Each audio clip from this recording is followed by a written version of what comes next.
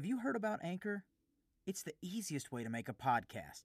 Let me fill you in on a few things. Like, first and foremost, it's free. And there are creation tools that allow you to record and edit your podcast right from your phone or computer. Then Anchor is going to distribute the podcast for you so it can be heard on multiple platforms like Spotify, Apple Podcasts, Google Podcasts, and so many more. Even better, you can make money from your podcast with no minimum listenership. It's everything you need to make a podcast in one place. And it's so easy, even somebody like me can do it. Now download the free Anchor app or go to anchor.fm to get started. And I know you hear me.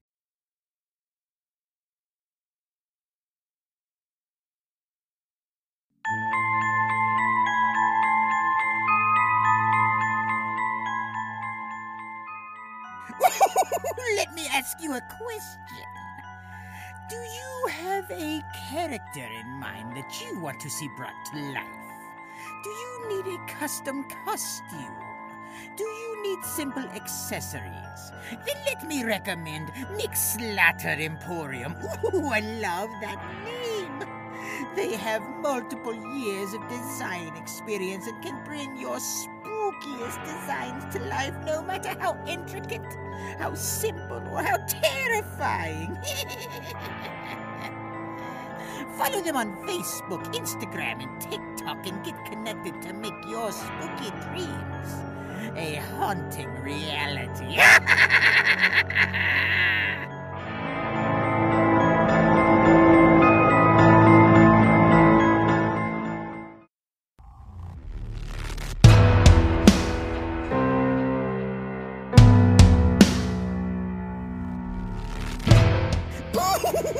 It's time to get spooky with Tales from the Haunt. From the heart of Music City in Nashville, Tennessee. Straight out of the Flynn Hendrix Enterprise Studios, we bring you our hosts, Just Jeff and Flynn Hendrix, for Tales from the Haunt.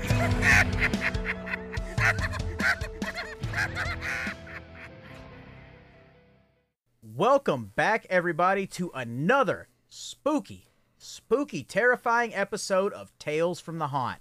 And this is going to be one that we have been waiting for since we first thought of this podcast. So let's go ahead and tell you right now, turn down the lights, light a fire, get your favorite blanket, get that spirit summoning board or whatever you need to get spooky for a little bit, and get ready for this awesome episode here. And guys, before we go any further, I do want to take a moment and thank you all for continuing to support not only this podcast, but also my other podcast, I Know You Hear Me. All podcasts we have right now are available on all podcasting platforms, and both are on all social media platforms, along with our personal social media as well. So if you haven't already, go subscribe on your preferred platform and leave a 5-star and written review. Go check us out on all social media platforms and share the word about these podcasts and get it out there for everybody. There's something for everybody between both of these podcasts, and we want to get some ears on it. So anything you guys can do to keep getting that word out, we greatly appreciate it. But before we go any further after that, we're going to take a quick pause for a moment from the Give Me Back My Podcast Network. Welcome to the Monster Movie Stomp Down with me, Stompy, and my brother Frank. Hi, I'm Frank. Join us, Sludge, Mark, and Ruben 3 times a month as we review monster movies from around the world. And don't forget about the monthly contest and trivia. Not only that, Frank, but you will find extra content like the Underdogs, Monster Mash Wednesdays, and the Friday Night Fights, each week exclusively on our Facebook and Instagram. So please join us at the Monster Movie Stomp Down. Your one-stop chomp for monster movie reviews, news, interview, trivia, laughs, and of course me, Stompy. And Frank. And we're back. All right, so we're just going to go ahead and jump right into this one here because, like I said, this is one that we have been waiting on since day one. This is already a bucket list. We're not even that far into this series yet, but damn it, it's a bucket list. We wanted to have this guy on here, and you've heard us mention him so many times. As Jeff said, you know, he's like that elusive catch that we didn't think we were going to get, and we did. So without further ado, let's just go ahead and bring on Ott Denney. Ott, my good man, my fellow former wrestler, thank you for being here tonight. Gentlemen, always a pleasure. I am excited to be here. I don't know how excited as far as we get into this, but we'll see. Don't sell yourself short, my good man. Like I said, we've been excited to have you on, and man, we have got a lot of ground to cover because, like I've said multiple times on this podcast, you know, all things in my life tend to lead back to wrestling. And when I first, you know, walked in for my interview at the haunt that we work at now, I had no idea you were going to be there. Had no idea you were even there until you chimed up. It's like you just blended in, and then all I hear is, cut a promo. And it was all downhill from there. So we got a lot of ground to cover here. But let's give everybody your rundown for a little bit. I mean, because you've got over 2 decades worth of experience in the haunt world. You're a former professional wrestler. You're a husband. You're a dad. And you somehow like make all this work and put me to shame in how you do the balancing act on all that. So what's your secret? Years. just putting in the time. When me and my wife first got married, before we got married, I had to explain to her when we were dating. I said, look, there's something I've got to tell you. I said, I work as a clown at a haunted house. Oh. She was like, what? I was like, yeah, that's something you're going to have to understand when haunted house season starts. You probably won't see a lot of me. When we first got married, she actually worked at the haunt with me. Really? At Slaughterhouse years ago. She actually worked the front door for several years. Okay. But as we got older and more established in our marriage, it got to a point where she's like, I don't have to be here because you're here. So this is your thing. You do your thing. And, you know, the relationship is just, it just works that way, that balance. Absolutely. Absolutely. So, man, like, there's a lot to unpack even in just that, but where in the middle of all that does the wrestling come into all that? What's funny is, and here I'm really going to date myself. In 1989, yes. Best year in the world. I was a senior in high school. A buddy of mine was working at, I'm going to throw out these call letters, the KDF Slaughterhouse. Oh. And he was always trying to get me to come down and work with him in high school. And I was like, no, man, it's not my bag. I was deathly afraid of haunted houses. Man, that seems like a common trend here on this show. We got to unpack that too. And it was just, it's crazy. But, you know, he would work the circuit. He would work KDF Slaughterhouse for a while. Then he'd work Westworld. That's even more dated back in the day. And he would call me and say, because we shared an art class. Yeah. We had commercial art back in 89 together. And he's like, oh, I need some help. I've got this project I need help painting. Come help me paint. Sure, not a problem. Go down, paint, you know, monsters and demons on windows at this little dive haunted house right there is actually in the back half of the old Madison Square. Oh, this wow. was 92, 93-ish. It was back before Shoney's even got tore down. Wow.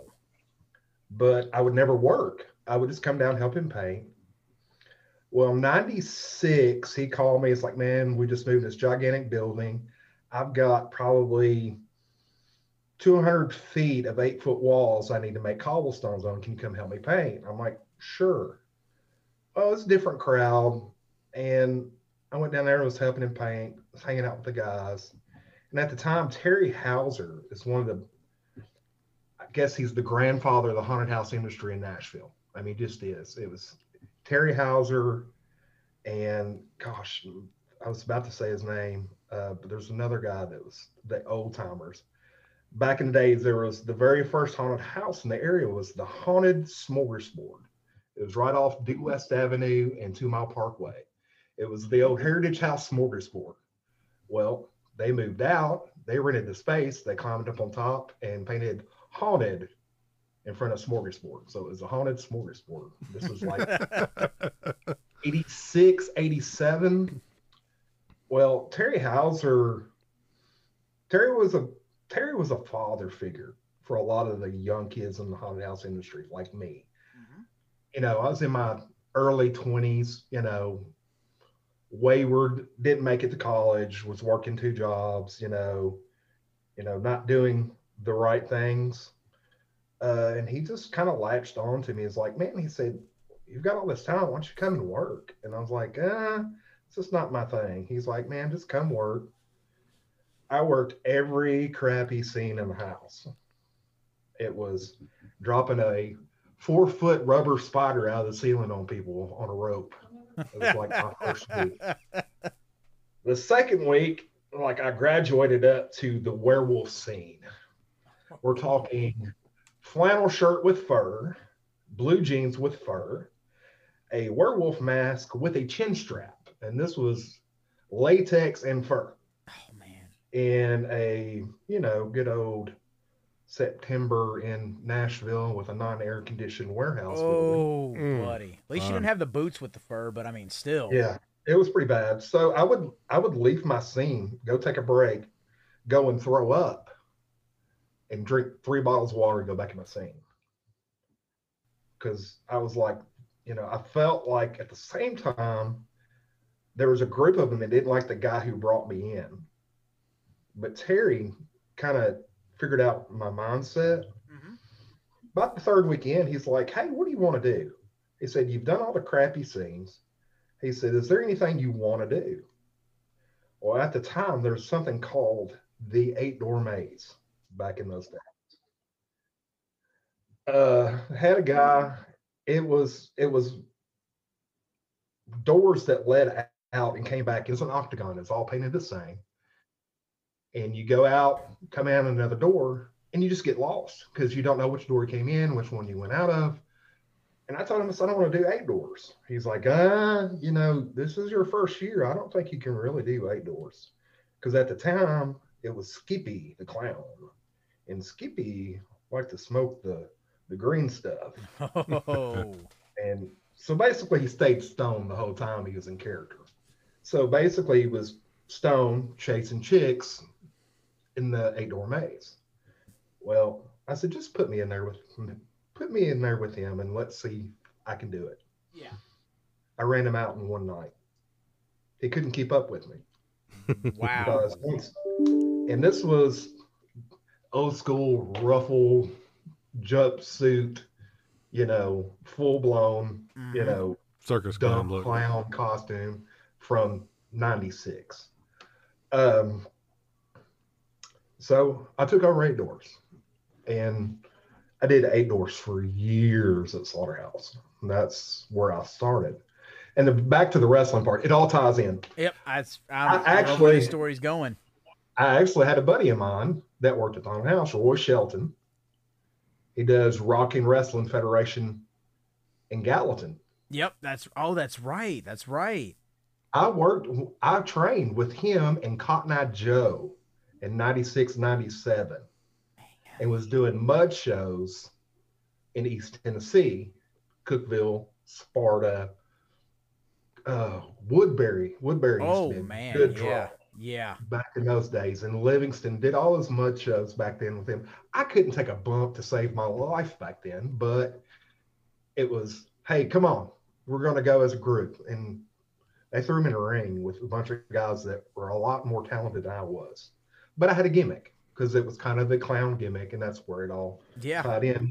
But further on down the road, I got proper training and did some other things. But that's where it started, was the tie-in with the haunted house. Man, that is amazing. And just what was it, especially like you said, you weren't big into haunted houses before you got involved, though. But as you just laid out in your story, man, like you ran through all, like, I guess we'll call them the starter phases, and probably, like, I don't want to say grunt work, but maybe the grunt work portions of the job. And you just moved up week after week, and then you took on, like, the big challenge at the end with the 8 doors.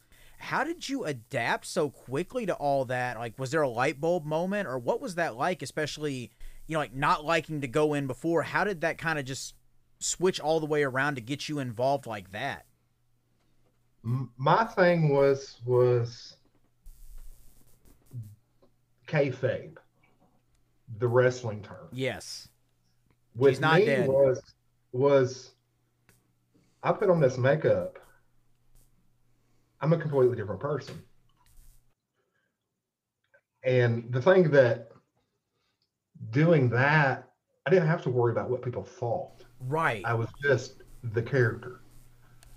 So that's where my jumping off point was separating the two. It was I can go balls out as this character, then when I get street clothes, nobody's gonna know who I am.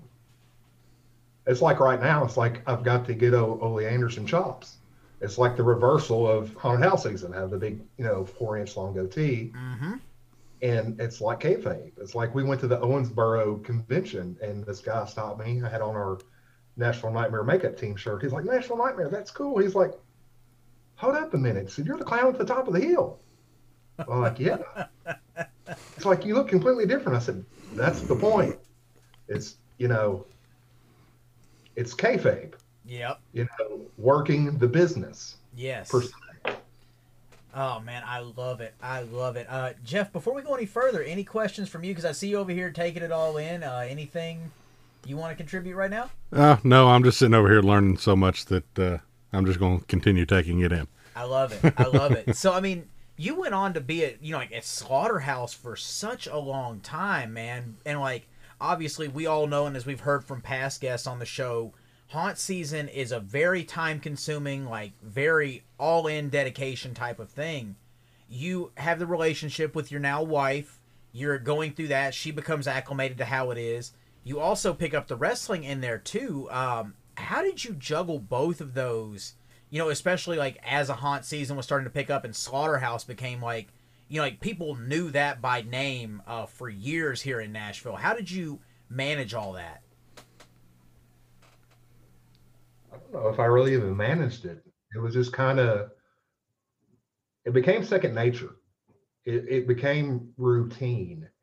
At the time, it wasn't a burden because I had a shoot job that was, corporate 9 to 5, so Yep. it didn't interfere with the regular job. Wrestling, when season would start, I really wouldn't work when season was going on. Mm-hmm. I mean, because at that time the mud shows were only running, every other week up in East Tennessee. So, I didn't have to. I maybe missed 3 shows. Do an injury angle, be gone for the month, kind of thing. Yep. Yeah. So it just, I don't know. My wife just kind of got it. I mean, that was the big thing, is being blessed with somebody in my life that understood my love for the business, that she didn't say, well, it's either me or that. Absolutely. That is a blessing.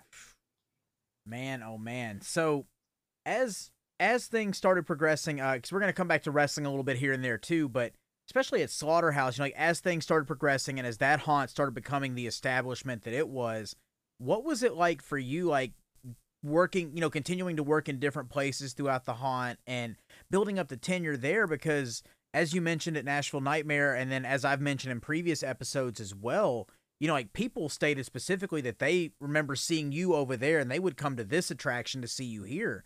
So what was it like, building that resume and building that rapport with customers as the haunt itself continued to grow and expand?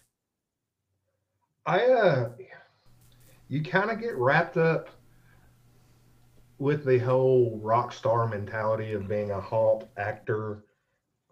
We call them boos now, but I lived that life for the first 10 years working at Slaughterhouse.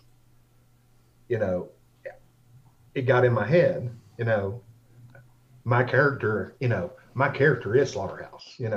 My picture's on the banner, or my picture's in the commercial. We did a team up with Saul one time, and I was on the TV broadcast as the character.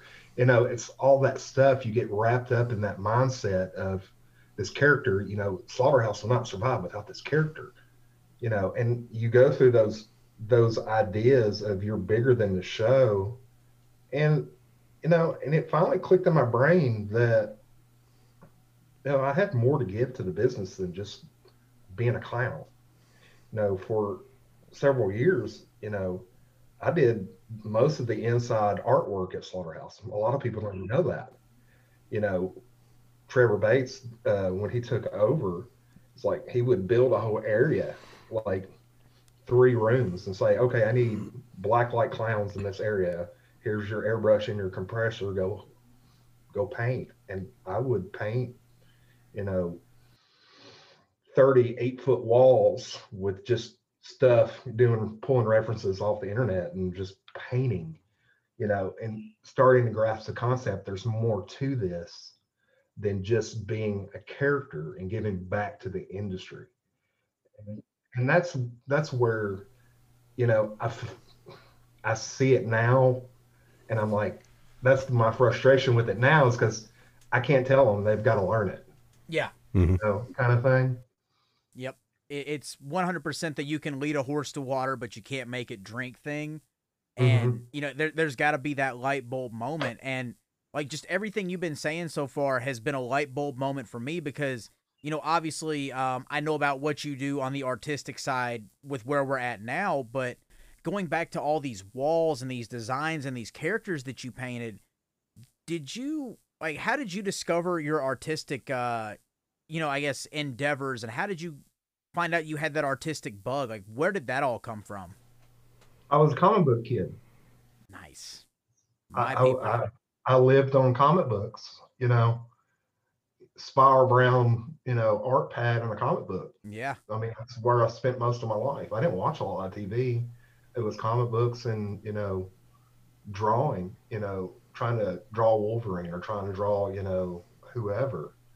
That was my outlet. You know, mom and dad were Tyson Holyfield growing up. Yeah.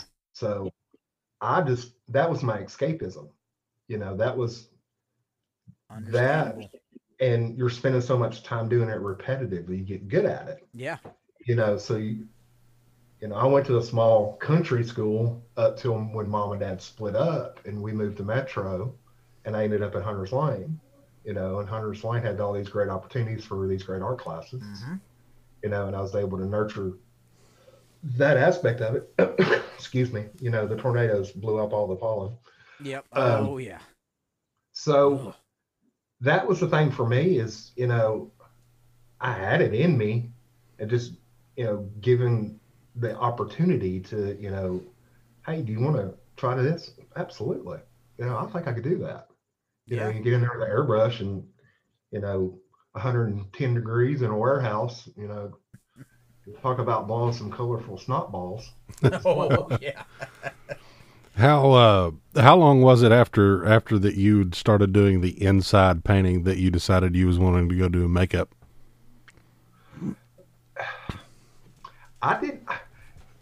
The thing about makeup back then in Slaughterhouse, it was a lot of mask, but because I've done my own makeup since '96, and it's always been pretty much repetition, doing my same face. I know where all my nooks and crannies that I need to fill up a little bit more with makeup. It's like, hey, I know you're in this scene here. Let's make you up a little bit, you know. So I kind of had, you know, the old traditional, you know, brush and palette and a little bit of blood, you know, because we grew up, you know, we were poor, you know, in the makeup department back then. We had a little bruise wheel that was like this, you know, dabbing with pat balls, and, you know, so I'd done that aspect of it. It wasn't until much later when I ended up working with Matt Scott, because, you know, future guest of the show, by the way. Future guest show, great guy. My first interaction with Matt Scott was I grabbed an arm bar. He was like, hold up, wait a minute. And we went through the whole Southern chain. He's like, hold up, wait a minute. And we connected on that level first. Once again, it always spins back down to wrestling. So he's, you know, he kind of just picked my brain. He's like, man, do you want to try this? And I was like, sure. I said, because he knew about my background at Slaughterhouse, you know, painting there, you know, it's just reapplying it down to a smaller palette, you know. So that was interesting. I've been doing it, Matt, 6 years. Ooh, man. with started with Matt and, working with Emily now, and that's something to me now that I enjoy more than being the clown outside. To me, the clown is a tool to being Yeah. outside. You know, I was more of an answer person because during the COVID season and all that stuff, you're having to bark orders and you're trying to do it with a mask. So I had the megaphone, that became a tool. But I was able to refocus into the makeup department and rehone some talent that lay dormant for so long, and I'm still learning stuff. It's like we just got back from Trans World and hanging out with all the airbrush artists from Pro Air. Huge plug. These guys are awesome. You know, they're just like, if you want to learn, they're willing to pour into you. I mean, we were sitting having an adult beverage at the Marriott, and they were giving us pointers because me and Emily are just like sponges. So we're just like, Yeah. hold up, now what about this? What about this? It just, if you want to learn, people will teach you. That's what I've learned over the years. 100%. Yep. Yep. And I always loved when I was sitting down in your chair and you was like, we're trying something different tonight. And I mean, I think. Oh, go ahead. Go ahead. Oh, I was gonna give you a plug right here because I mean, if people have followed my social media, especially like again, the game's still on right now. Take a shot every time we say this. Future guest 7 on the show. If you followed my social media, you would see some of the paint designs on this guy's arms, and all that was stuff that the majority of it was stuff that Ott himself did, or there were a couple other makeup artists that are insanely talented as well did. But like every time it was something different, and by the time he came out of it, it looked like just he was sleeved up, even though it was all airbrush freehand design. But it was that good, and it looked like this guy had just spent like hours getting tattooed. It was just that I can't do it justice, but it was that good at what y'all did to him. When somebody comes out of the makeup area and looks like their flesh has been torn off of their skin, and it looks like straight up muscle, it's good work. Yeah, but I mean, in 7's case, anything's an upgrade for that guy. Yeah. There's a lot of work there. Well, my thing is coming from the old school mentality, working at Slaughterhouse the old days of just the 8-foot black walls and chain link fence and stuff like that.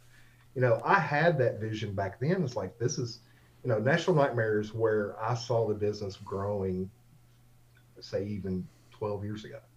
It's like, it's going to be a full-blown production. It's not going to be just, 4-foot kicked walls that people lead through. It's going to have full set designs and stuff like that. That's where I saw it coming, and trying to change the old school mentality. Well, it's all about the actors. I said, yeah, the actors are a great thing, but if it's the scenes that helps carry the actors that we kept losing as we got further along in the business. So, and I think it's a better transition now at Nightmare, is the focusing back into the actors and investing in the actors. Yes. And having more workshops and having more training of, you can't write a book on how to be a scare actor. You just can't. You can't. Because it works different from everybody. From, Jeff to you to me, we all have different abilities. Absolutely. My thing is when I got in character, it gave me an unbelievable ability to talk. And going back to wrestling, when I was trying to be a wrestler, I watched promos. I watched Lawler. I watched Dundee, Austin Idol. As we got older, Foley, how to cut promos and make it feel real. And going to shows, because I grew up with a single mom. Mom and dad, like I said, they split up when I was young. And I had lived in apartments in Gouletsville, and one of my best friends' dads worked out at the fairgrounds. So we would go to the sportatorium every Saturday night, watching the Hills work a crowd, getting heat. Yes. And trying to dissect that. I'm, 17, 18 years old, you're trying to figure that out. It's like, okay, this guy, the greatest unknown wrestler of all time, Jonathan Boyd, one of the original sheep herders. Mm-hmm. When Jeff Jarrett first started in the business, that was Jonathan Boyd's job, was to get Jeff over. That's right. That's right. I forgot about that. And his big culmination matches was a casket match with the snake in the box, in the casket. Had a python. I think it was a 10-foot long python. That was the culmination of the ultimate feud. Well, you know, they did it in the rotation. They did Memphis, they did Evansville. Oh, yeah, they did the whole They did circuit. Louisville, they did it in Nashville. Well, watching Jonathan Boyd work that crowd and work that box and work Jeff, and when finally the big blow, he goes in the casket, comes out, he's got the snake attached to his arm, and he's just selling it. And I'm going, that I want to do that, and I can apply that now to the character, is how to sell. Absolutely. I mean, like I said, it always comes back to the wrestling business. And did you find that too? Like, especially like you said, later on you went and you got properly retrained and everything, and you started working for like somebody that's come up on my other podcast, Mike Promo. Did you find that after you had all those years of experience developing that character in the haunt and honing your skills, that did help, especially already having the familiarity with wrestling, that helped you in the promotions you worked with him? Yeah, and that's the thing. I was an oddity though. I wasn't, strong style Superman. Yeah. I was Carney. That's always been my gimmick, was the Absolutely. Carney. I worked the kids. It's like McDaniel, it's like I went to a Fusion Pro show and hadn't seen him since he was 10. Mm-hmm. Now he's killing it at TAP now. Yeah. And he's like, man, he said, I remember you, the white makeup and the cross and, the green teeth and eating the popcorn and eating the Snickers bar with green teeth and, and it was all Carney. And to me, it's, that's why even now, like Danhausen is so over, because it's starting to step back into the Carney and not the spot monkeys. Yes. And which, thank you as well. I have to say thank you, because you actually helped put that character into perspective for me, and now I cannot get enough of that guy's material. So thank you for helping me love Danhausen. You're welcome. So let's talk about giving back for a little bit too, because like we just sang your praises with the makeup especially. What was it like when you wanted to start taking on more responsibility in the makeup division, and you wanted to start implementing these new ideas? How receptive was everything to what you were trying to bring to the table?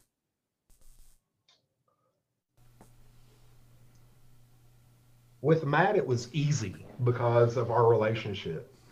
When I came back, I took a couple years hiatus, just because I'm old. And I came back, and Emily's in charge now of the makeup department. She's doing such an awesome job. Props to Emily. Yes, she is. Absolutely. I actually, when I came back, I said, I don't know Emily. I don't want to step on her toes. I worked with Matt, but I don't want it to be weird. So when I initially came back, I didn't even do makeup. But I was losing my mind because I wasn't doing makeup. Right, because right. I wanted to be back there, because once again, I'm at that age now. It's about supporting the business more than it is supporting, my ego or Absolutely. my Absolutely. So, I approached Jinx at the time, said, look, is there a way? And he's like, yeah, absolutely. So we hooked up, and I just kind of said, look, I'm here to help you. Whatever you need me to do, I'll do. I gave her my background, my history, and I mean, I wouldn't trade Emily for the world. Of course. She has been, me and her are thick as thieves, and she is, they call me dad. Yep. Because, Yep. I've been doing this 26 years. So I'm 51 years old, and the makeup department calls me dad. But like I said, I don't have that relationship with everybody.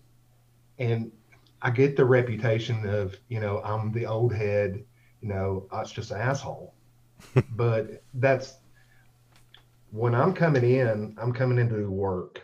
Yes. because I leave the shoot job at 4, at the haunted house by 4:30. I'm trying to get people in chairs by Yeah, 4:45. and that's like herding cats sometimes. Yeah, and my goal is, we're going to get this run through efficiently. We've got to get everybody in character, you know. So when I pop out and say next in line and you don't move, that's when That's when the heel comes out. that's when the heel comes out. Heel clown, the old man Absolutely. clown, And as which, I like to call him. man, it's so weird to think that, like, I know obviously I'm coming up on my second year with Nightmare now, and my second year as a haunt actor, period. But it's just hard to picture the makeup area back there and not having your little booth set up with all your stuff. Like, it doesn't seem right to not have you back there. Even though this, like I said, I'm still fresh into it, but it just seems like that's a natural thing to be there, and it would be weird to walk in and that not be there. Yeah, I don't know how many more years I've got, to be honest, because as I get older, stuff starts locking up more often. But here's my thing. I've got a 12-year-old daughter who loves this business. Yeah. Uh, Last year, Emily invited her to come to the workshops we had in July. That's right. I slapped an airbrush in her hand and said, okay. Gave her some styrofoam heads and let her play. Well, she's painted on those styrofoam heads for 5 straight hours, guys. I mean, just Wow. she's like, I love this. This is awesome. This is the greatest thing. Mhm. So I'm like, okay, she's 12. 4 years, she'll be 16. Maybe by then I can get her hired on. Then dad can retire. But we'll see how long that goes. He's working the long game, folks. He's working the Oh, long yeah, game here. It's the long con. So, in saying that, though, let me ask this. What's mom's reaction when she sees that, like, your daughter's picking up on what dad's done for the majority of his life? What's her thought on all that? She understands. She knows that she's That's my awesome. daughter. We Yeah. are cut exactly from the same cloth. I I mean, she's naturally talented. I mean, to be 12 years old and to be able to pick up of and course. do the work that, it's like, what did we do? Love Bites? Or was it Krampus? I think it was Krampus. And she came with me on a Saturday. Yeah, Saturday yeah. night. Because I And think saw her- Jeff's kids were there, too, if I remember correctly. Yep. And I slapped an airbrush in her hand. I said, go do blackouts and do hands. Yep. And That's she did right, blackout yeah. and hands. Yep. She did blackout and hands all night. Yep. And didn't complain once. No. And nobody stood over her, and nobody had to say, no, you're doing this wrong. It was perfect every time. She done exactly what she's supposed to do. To speak on that, too, I like as Emily will sing her praises again, was painting my nipples for the second time. That'll come up on her episode when it happens. But like I just completely forgot that your daughter was even there because she just blended in with the rest of the team. It's like, man, for a 12-year-old, like, we can't stress that enough. That is talent. And that's the thing is, let's be honest, makeup people get a bad rap, because we're on a schedule. Yeah. I mean, people don't realize we're on a time crunch. We all have places to be. It's like Rachel works in the house. I work outside. Sandy works in retail. Emily's working production. People don't realize that, oh, well, I'll get here at 4:00, but I won't go back there till 5:30. The hell you say? Yeah. Yeah, and we've implemented a lot more structure, and that's the best thing. I'm a structure guy. I'm a corporate shill. It's just the way it is. But Emily's starting to apply these new structures, and it's given us. I mean, we're knocking out Love Bites with 3 in roughly 3 hours. Mm-hmm. We have 70 in makeup. Well, I wouldn't say 70, but I think I remember the first night of Love Bites, myself and AC were the last 2 there because for whatever reason, like, people were still adjusting to that structure, but our makeup was going to end up being so simple that you guys just had to get everybody else out and get them in the houses. But I mean, again, too, like, y'all had to play the heel in certain parts, but you still made it work. You still got it through, and you kept your heads about it, which that speaks volumes to you can't really be a heel if you can keep your calm and not just lose your ever loving shit when you're trying to wrangle that many people through in that short amount of time. Like, that just speaks volumes to y'all's character and your level of, like, just patience and time management as well. It's skill, to put it in one word. It's skill. And it's professionalism. Yeah, I mean, that's there's still a professionalism even as a haunt employee. Yes. So My thing is, I've been in this business, like I said, this will be my 26th season, give or take a couple years. But 26, I've never worked with a group of talented makeup artists that actually work as a team. There's no prima donnas. No one thinks they're better than other. You've got this sheet of paper saying that you have a degree in this. I said, well, I have a bachelor's degree in Christian theology, if you'd be surprised by that. But everybody works together. Mm-hmm. If one person is stronger at something else, like, it does high contrast. We need this scene, it's low light, this, that, boom. Sandy's good with clowns, boom. Yep. Mm-hmm. Emily's good with nipples. She's good with everything. We have such great rapport and work togetherness. I mean, it blows me away. Yep. And that's why I want to keep doing it. I've worked with prima donnas. I've worked with people that, my stuff's so much better, but it's not about you. It's about the business. Yeah. Mm-hmm. The end all be all. And getting people to understand, it's fun, it's this, but at the end of the day, you're either on the grill frying hamburgers or you're dipping fries. Mm-hmm. And that's always, in the last 10 years, I figured that out, that all in all, it ends up being a business. Absolutely. Now, I can't say you can't have friends in the business. Can't say that, Flynn, Jeff and I can't hang out and be friends and do things together and go make fun of him in Solana. Yeah, of course. Watch the cops get. I mean, come on. I was driving down the road, what 3 or 4 months ago, and you was washing your car at the car wash, and I pulled in just to say, "Hey, Ott, how are you?" And then I was like, "Okay, gotta go. See you." And then he sprayed you with the hose as you pulled off. Well, I'm sure he thought about it. Well, I didn't want to be too obvious about it. But, and like I say, and that's the thing is, I want the young heads to understand that I am approachable. My thing is, what I give back to the business is like you, Flynn, when you came in, you're like, I don't want to go outside. And just putting it in its simplest terms, if I don't talk and if I actually wait to say something, it's important for people to listen because, mm-hmm. I don't blow a lot of smoke. Exactly. It's just not, I'm too old for that crap anymore. I've got enough friends.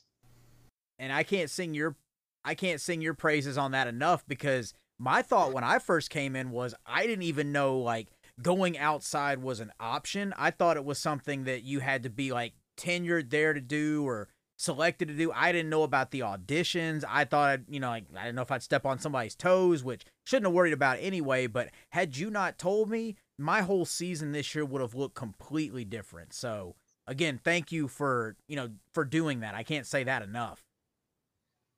Well, yeah. I mean, and that's the thing. It's ultimately about the shows because I knew your background. Of course. I knew what you're gifting in.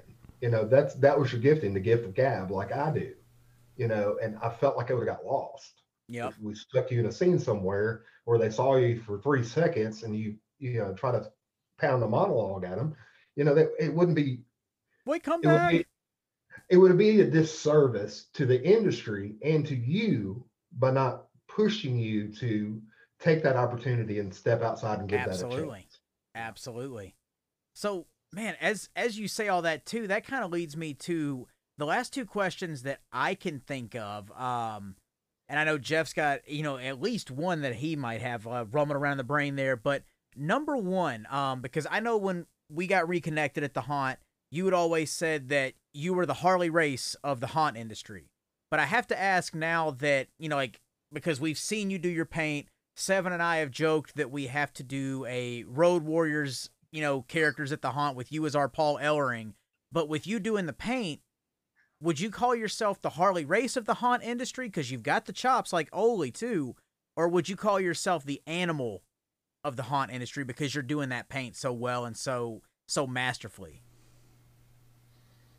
I still think Harley Race. Okay, that's my thought too. Because we think, old school, done it a long time, beat up, falling apart. Yep. That to me is the epitome. It's like, some nights I have to sit in my makeup chair for 30 minutes to, loosen my hip up after, standing on concrete for 6 straight hours. Yep. And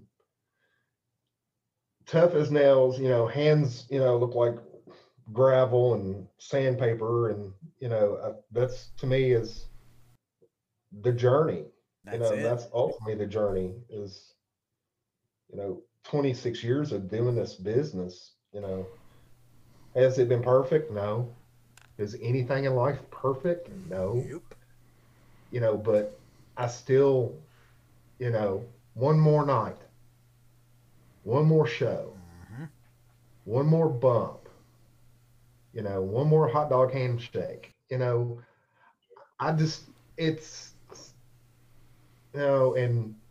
Logan coming on board now, and he pulled me aside. He said, "You're not going to be at the top of the hill anymore." I'm like, okay. He said, "You need to get back to doing what you're good at." I'm like, uh-oh. So there might be some bad Yelp reviews next year, but who knows? The hill of the Midway. Oh boy. Yep. Oh boy, I can't wait.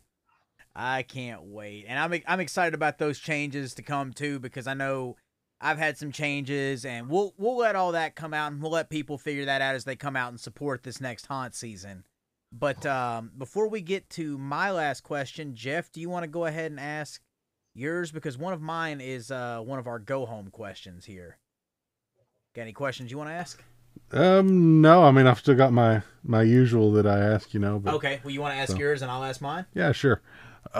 So you've listened to almost every episode, if not every episode of this. So thank you for that.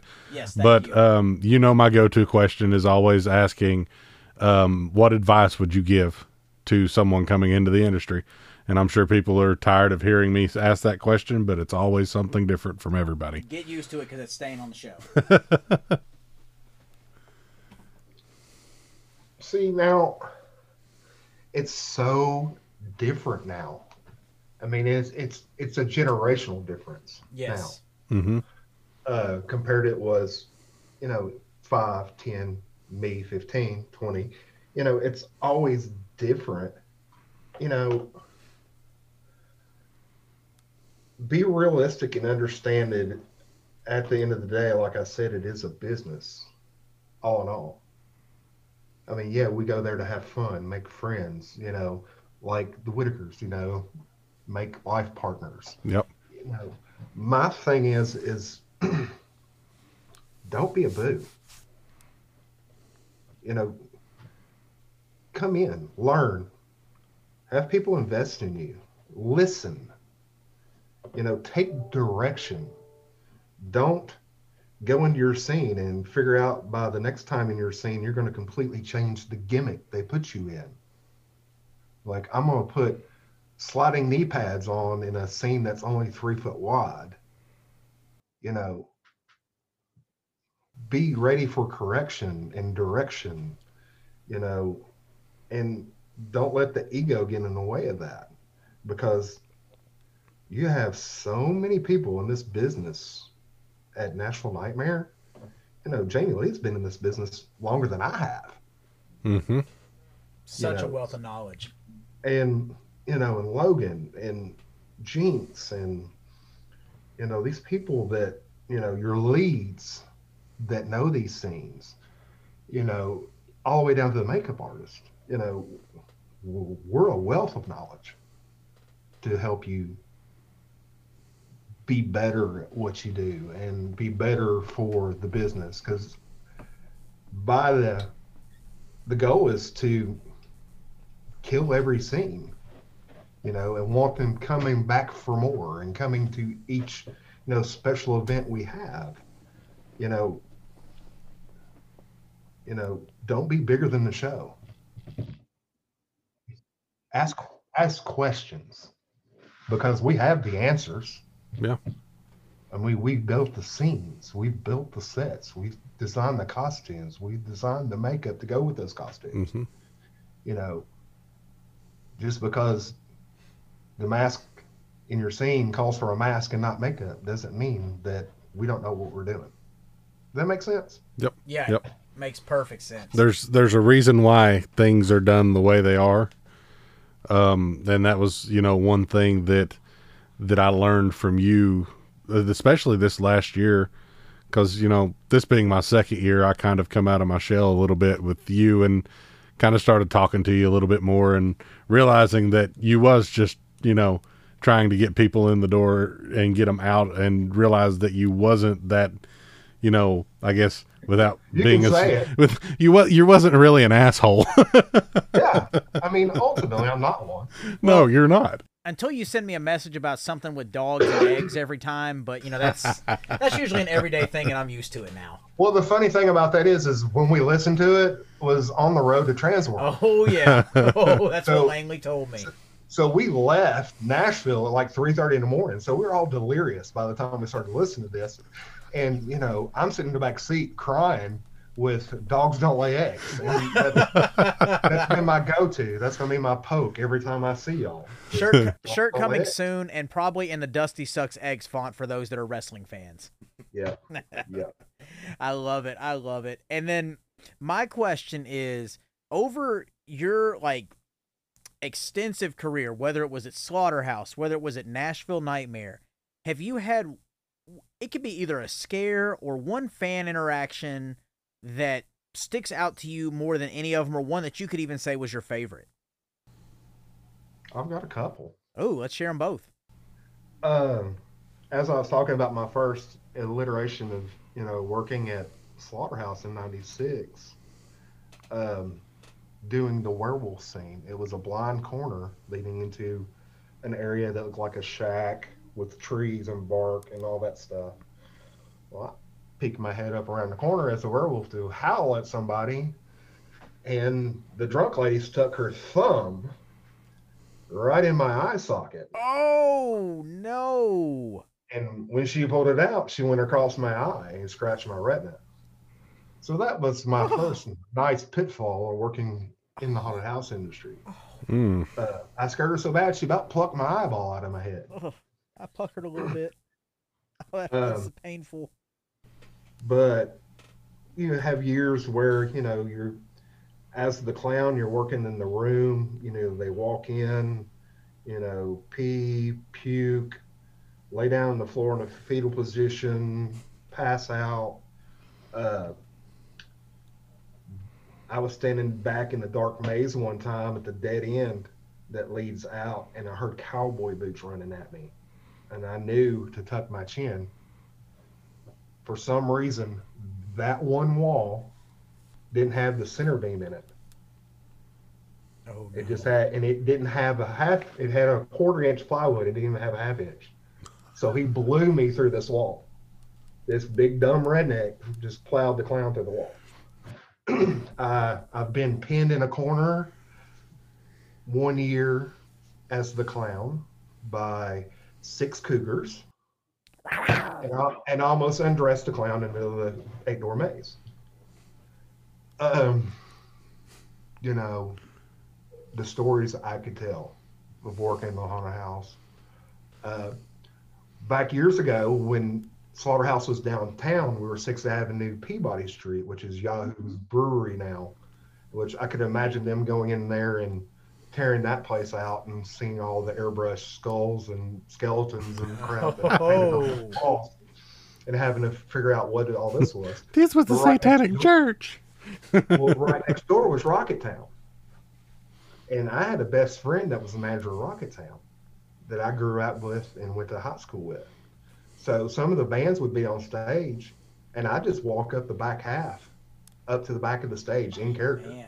and walk out on the stage. I was that bold back in those days. I just, you know, what are they going to do? Kick me out? I mean, really? That is But awesome. but I've seen it all. I mean, Yeah. nothing surprises me in the business anymore. Yeah. I joke about everybody's like, well, I've seen a peer. I said, I've seen somebody poop and leave their underwear in a scene. My My God. last Just year's take those summer off. house. We don't need those no more. Well, I think Yeah. all your bodily fluid challenges this so far in this podcast have been topped, Jeff. I think he's topped But- them all and took pictures well, too. Yeah. I've got the years. That's the problem. You know, I've got all the years, so it's been spread off quite a few. There may still be hope yet, Jeff. Well, man, oh God, I can't even imagine experiencing some of those, but that is amazing. But now comes the fun part, and Jeff's about to start learning all about this too. We're about to call it in the ring here for a little bit, and our dear good friend Ott here is going to have the chance to ask each of us 2 questions. All of these are completely random, completely on the fly. We don't know what they're going to be ahead of time. We don't even know if they're going to be haunt related. And we don't even know who's going to go first. We're just going to leave that all up to Ott. He's the veteran. He's calling the match. So, Ott, whenever you're ready, whoever you want to go first is at your mercy. That's interesting. Oh no. Flynn, All if right. there was a character inside any of the haunts you could pull, which one would it be? I would think it would probably be in Forsaken, in the insane asylum portion. I would probably want to be someone that was possessed and going through the schizophrenic motions of changing characters and voices and just using my my voice actor and improv repertoire to have some fun and hopefully not blow my voice out by the end of the night. Because I think that was originally where I was going to be too before I knew Q Line was a thing to go for. So that got to have some fun. Some people seemed to like what I was doing, but you know, if I could have a full character with that, I would absolutely love to.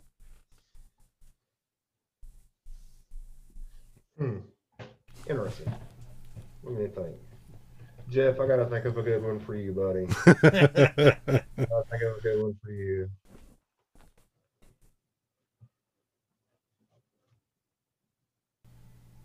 Jeff, have you ever thought about being a clown? I have, and I've always wanted to do it just one season to see if I enjoyed it, and it stuck. So yeah, I have. Don't do it. Well, and see, that's the thing. It's joking about that. It's everybody thinks it's the most glamorous thing. Q-Line is so glamorous. Being a clown is so glamorous. I've done it so long. It's so second nature. Yeah. It's refreshing when we have rainy days. You know what I mean? You're working outside in Q. Hey, guess what? It's raining. We're short actors. You're going to put you in the house tonight. And I'm like, okay, great. Because it gives me opportunity to unplug and refresh. Yeah. And it's like, what's funny is I listened to Whitaker's on the way home. It's a great podcast, by the way. Thank you. They did an awesome job. She brought Seamus and God, what's the other guy? Drew McIntyre. Drew McIntyre. They came on a rainy Thursday, and I was working. Jeff was working I was working the first Mad Doctor scene with all the zombies in the tubes. Okay. And I found a blind corner. Professional. Can find a blind corner for nothing. Because I'm too big to be seen, so I have to find something I can hide behind. Well, come around the blind corner. They put the little girl in the front. I don't know why they put the little girl in the front, but McIntyre and this little girl, she was like 4 foot something. And I popped around the corner, and I didn't even get my spiel out. And she was down on the grate. And McIntyre's falling back into Seamus. They're all just cackling. They're just all losing their mind. And, it's stuff like that. It's just, it re-energizes you to, and it's like queue line actors get a bad rap that don't work inside.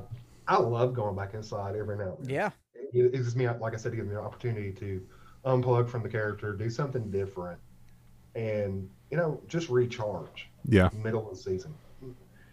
There's some people that can't do it because that's all they know to do.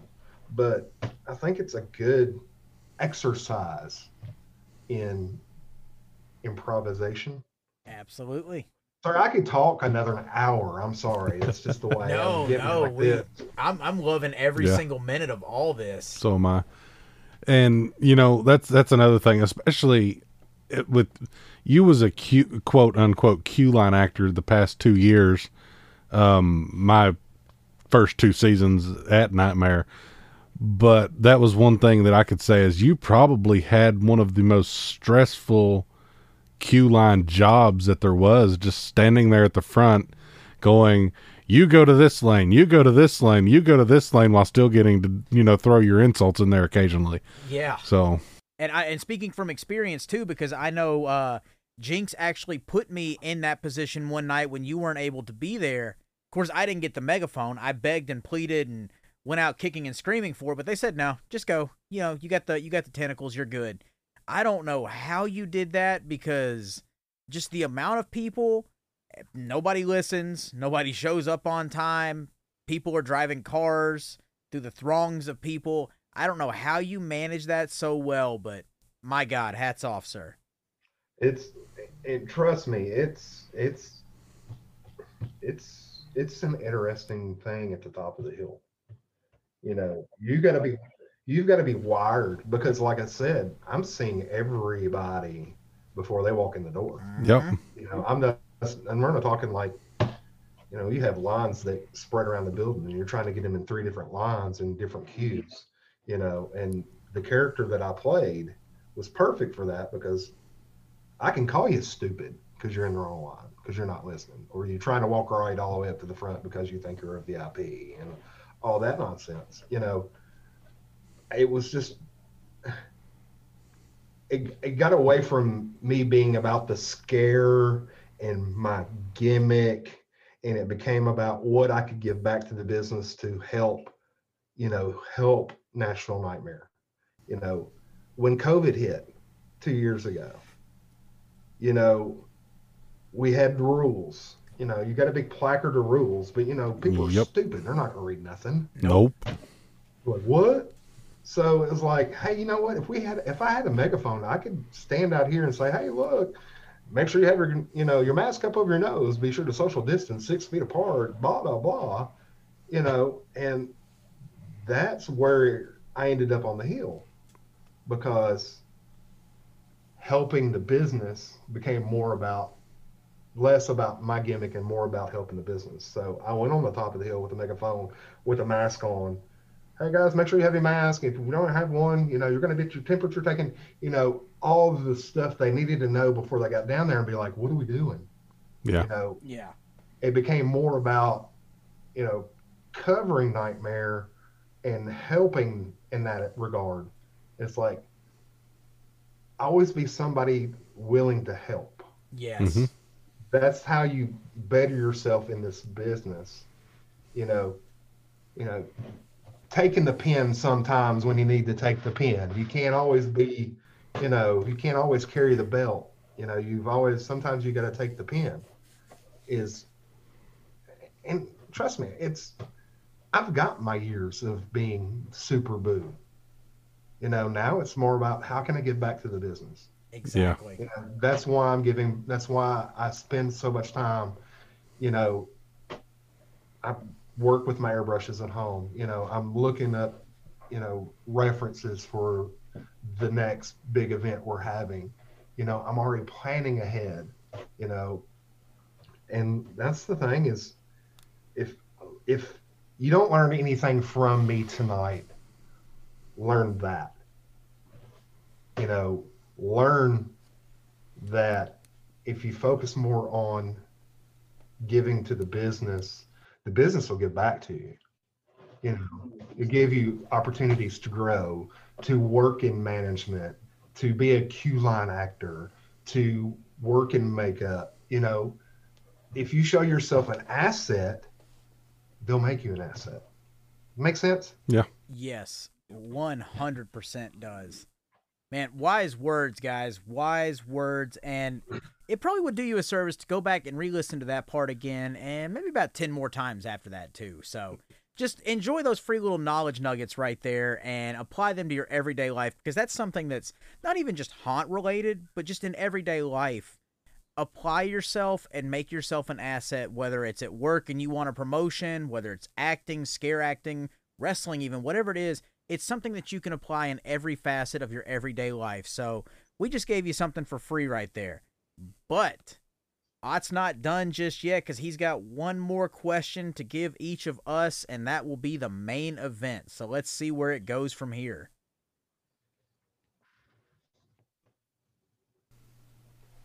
It's late. It's past my bedtime, so I got to think. Because usually, being the old guy, I'm in bed by 8:30. Sorry, you younglings. Those old heads got the corporate job, so. And as you're thinking, I'm getting play-by-play on the outside. My dog just destroyed my neck pillow all over the comforter of my bed. Is that the new one? Yeah, the new one. He's still in his little wild phase, but God help him. If you had, actually, I'm going to combine your last question. Okay. And it's actually a challenge, too. Oh. If you could and would find somebody in a haunt to mentor, who would that person be? You don't have to tell me. You can tell me later.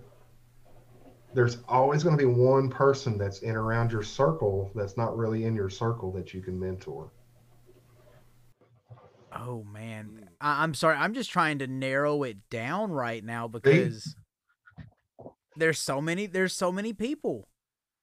And again, selfishly, I'm going to say everybody, but again, at the same time too, and it'll probably come up on his episode, but just because we kind of go back and forth with this in our everyday life, I'm going to say 7, just because, again, like, not giving too far of a look behind the curtain, but he needed this confidence boost because obviously COVID and the pandemic was hard on people.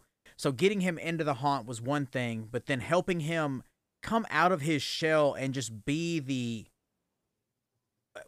as close to the Rock as you can get without actually being the Rock, and, you know, all that, like, just being that over the top personality that he is when it's just me and him cutting up with each other, and helping him find ways to bring that out. I would say if I could just get that to him and help him just be okay with the character development that he's done and not feel like he's always got to go on to the next thing. If I could help him with that, that's my easy go-to. But man, like, anybody that I could help there, I'm 100% game for, but he's top of the list right now.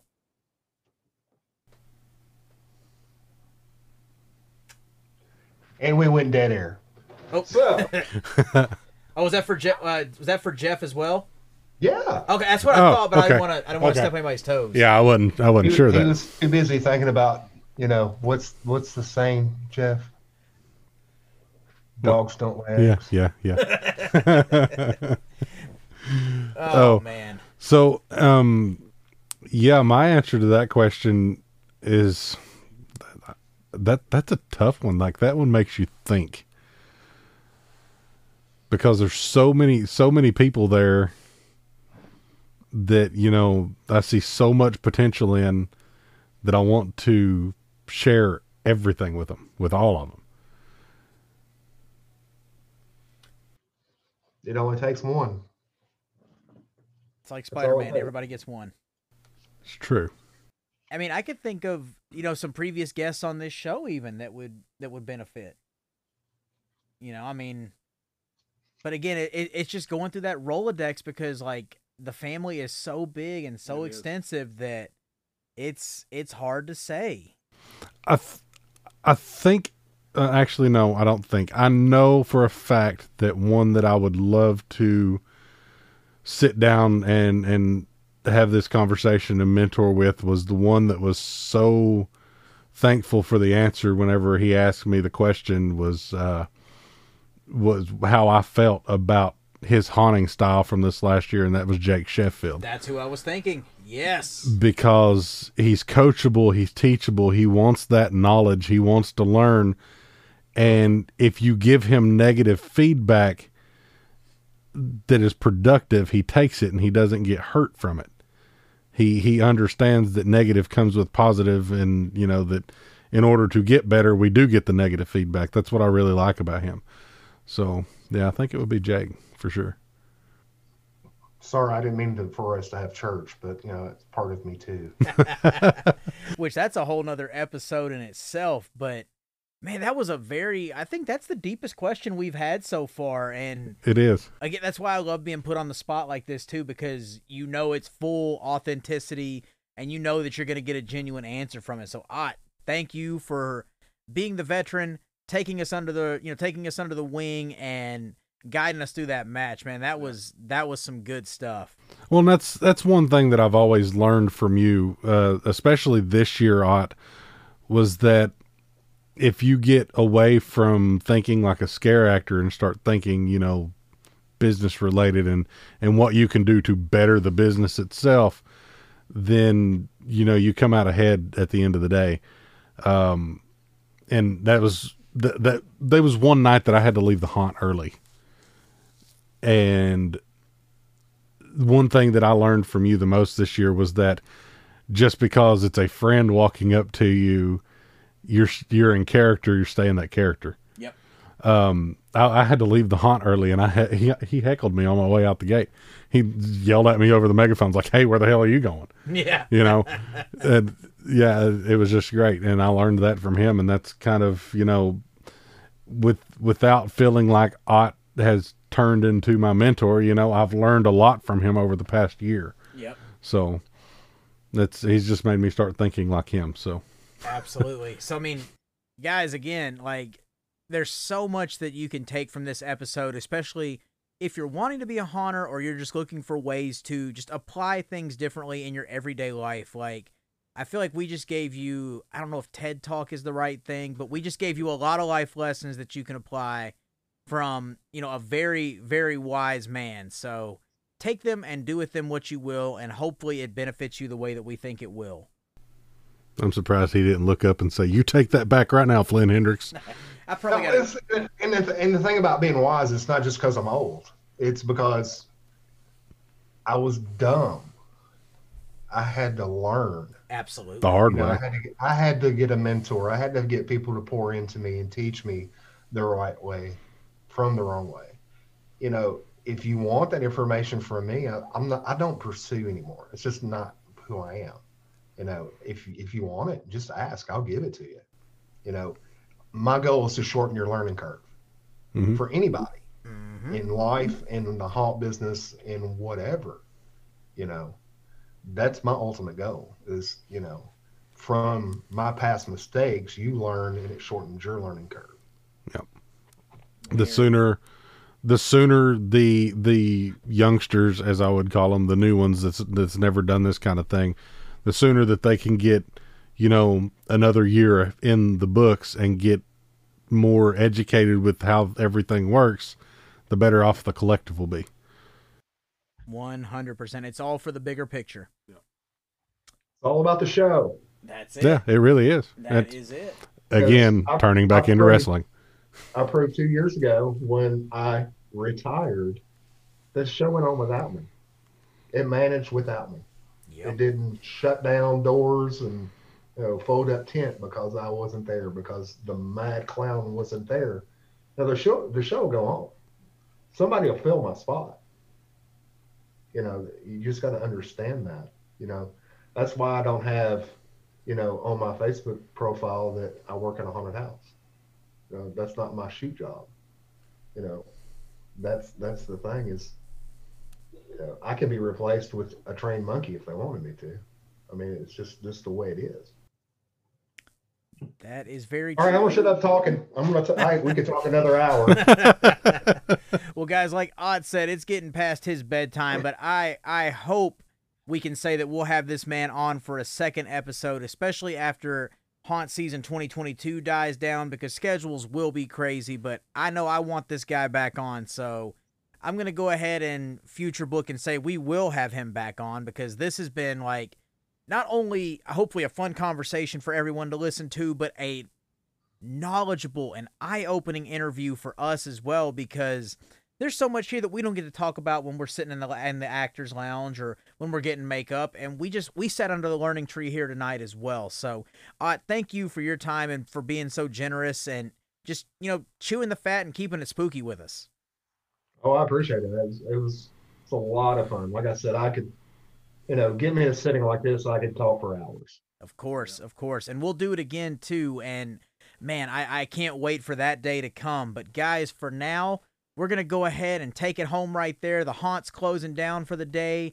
It's time to go out. If you've got a local haunt in your area that's doing something and you want to support, go out and buy a ticket. Go through the event. If you want to get involved, ask how you can do that. What do you have to lose? Just take the chance.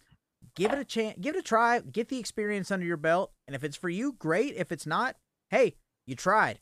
But in the meantime as well, go find these podcasts. We're on all podcasting platforms. We need that 5-star and that written review if you think we've earned it. Go follow us on all social media platforms. We've got merchandise available. We got links in the show notes on that. And just keep a lookout for everything we got going on, and we want to see what you guys got going on too, so get connected with us. But, Jeff, before we wrap it up here, is there something that these folks need to do before our next episode drops? There is absolutely something they need to do. And what would that be? They need to remember that dogs don't lay eggs, ducks do lay eggs, and to stay spooky. And you knocked my earphones off, and I know you hear me. Thanks, guys.